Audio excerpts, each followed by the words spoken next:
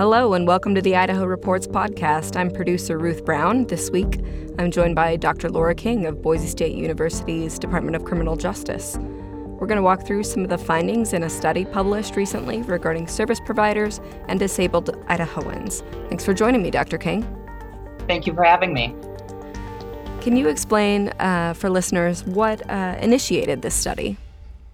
Sure. So back in 2021, myself and other researchers at Boise State, so Dr. Lisa Bostaff, she's the principal investigator, Dr. Lane Gillespie, and Dr. Jessica Wells, we engaged in a contract with the Idaho Council on Developmental Disabilities to conduct a 3-year study examining a variety of aspects of victimization of people who have disabilities.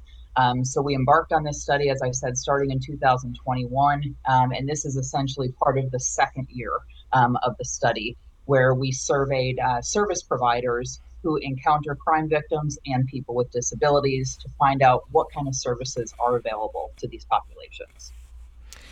In the prior study, we did learn that unfortunately the rate of abuse and violence disabled people face is pretty egregious, not just in Idaho, but nationwide. They're, I suppose, easy targets.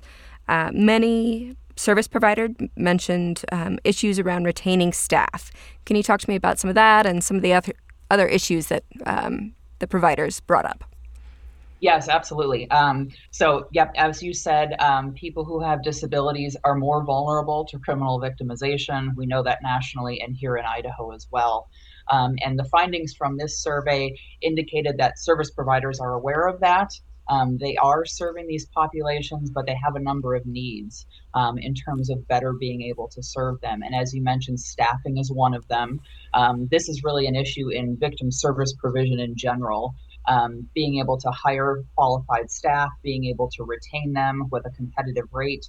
And we see that was an issue here as well, both in terms of people who primarily serve people with disabilities, as well as those who primarily serve crime victims, and really everyone in between.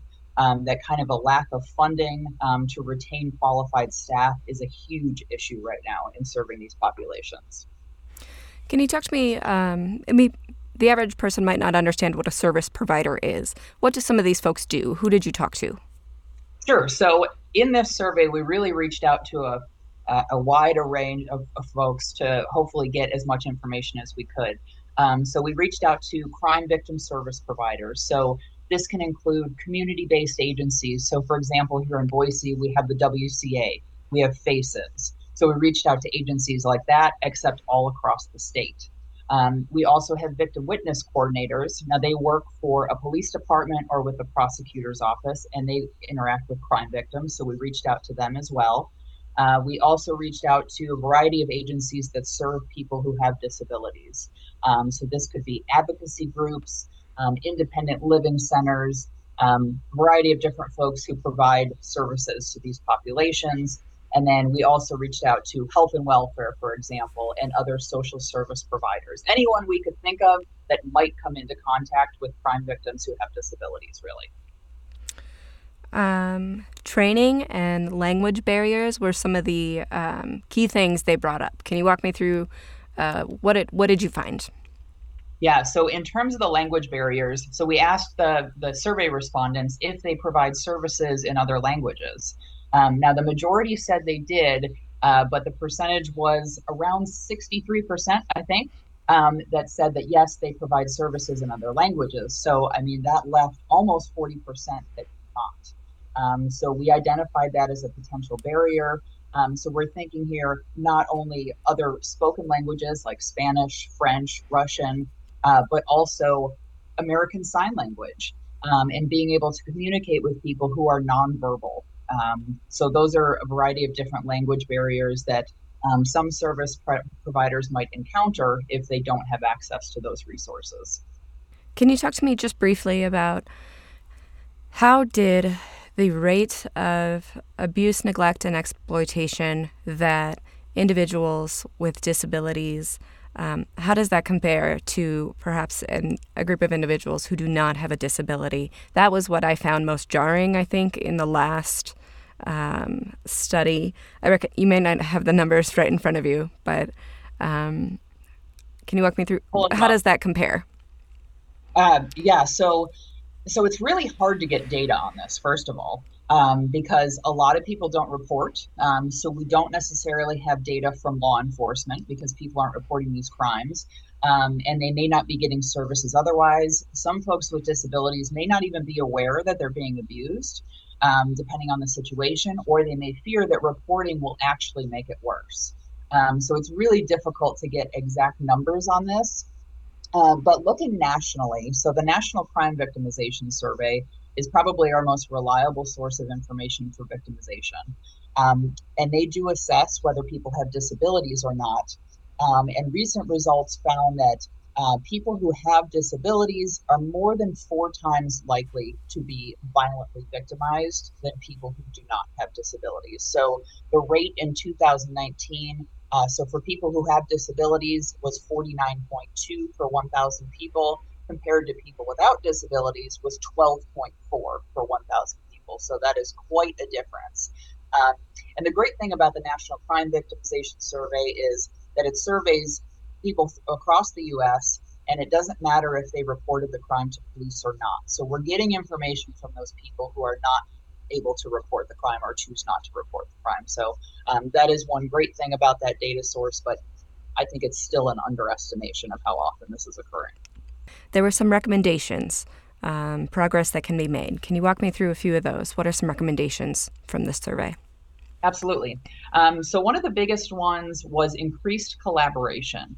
So we found there's a lot of agencies across the state who serve crime victims with disabilities, or maybe only serve crime victims or only serve people with disabilities. But we saw a lack of collaboration. And we know that resource shortage is an issue for serving these populations. So our recommendation was to increase collaboration among these agencies to better enable resource sharing.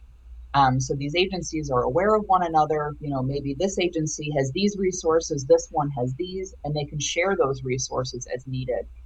So we recommended establishing a network of providers in the state who serve crime victims who have disabilities.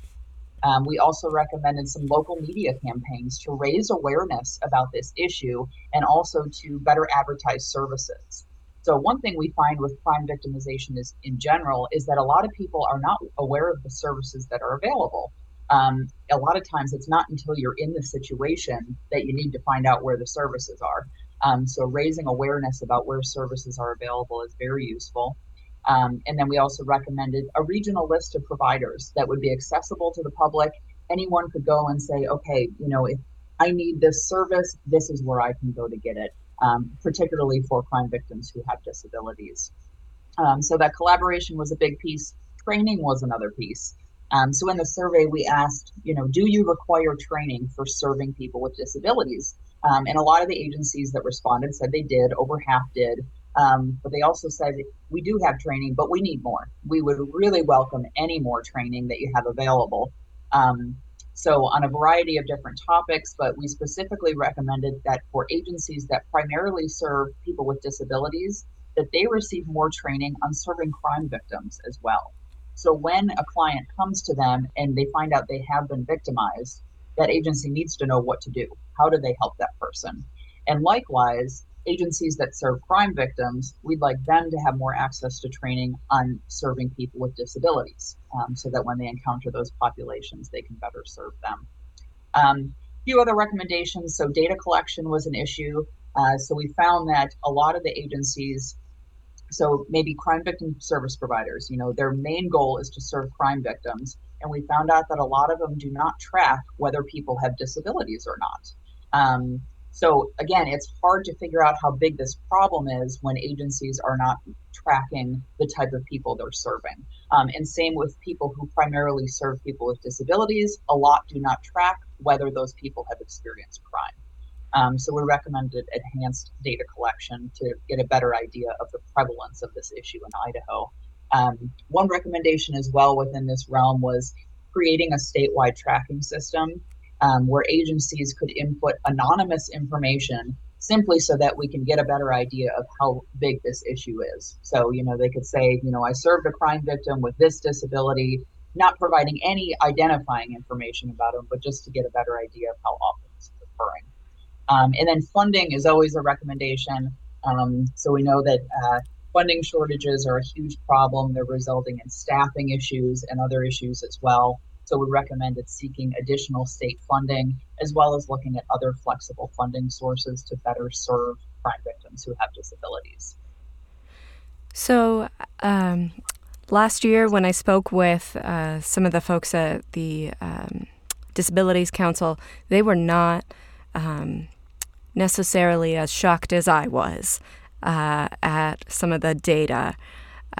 What do you think people should take away from this? Maybe the average listener. What should they understand about this issue?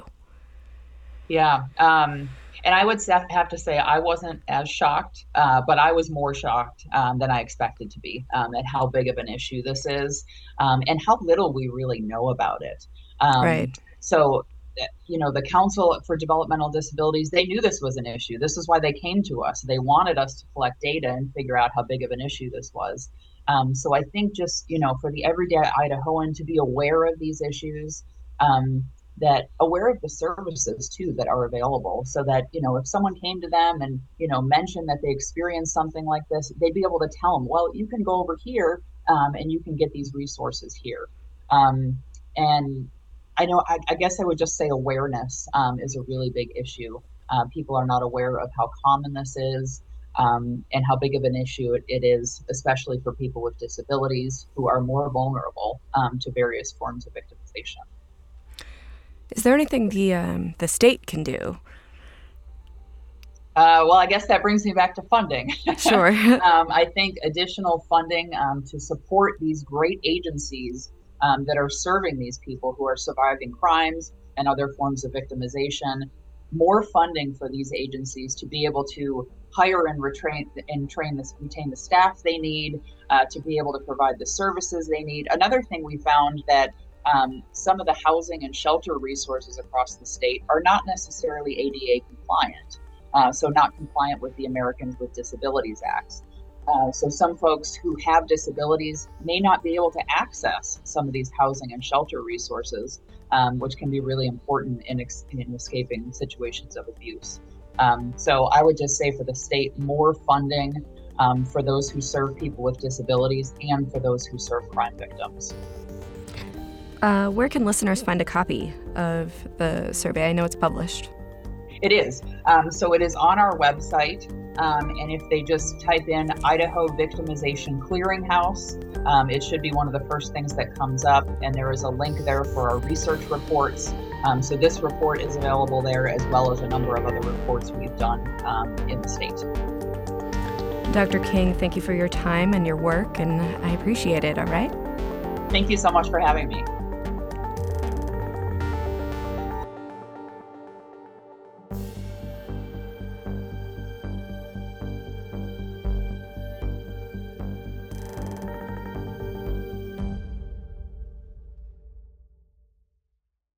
Presentation of Idaho Reports on Idaho Public Television is made possible through the generous support of the Laura Moore Cunningham Foundation, committed to fulfilling the Moore and Bettis family legacy of building the great state of Idaho, by the Friends of Idaho Public Television, and by the Corporation for Public Broadcasting.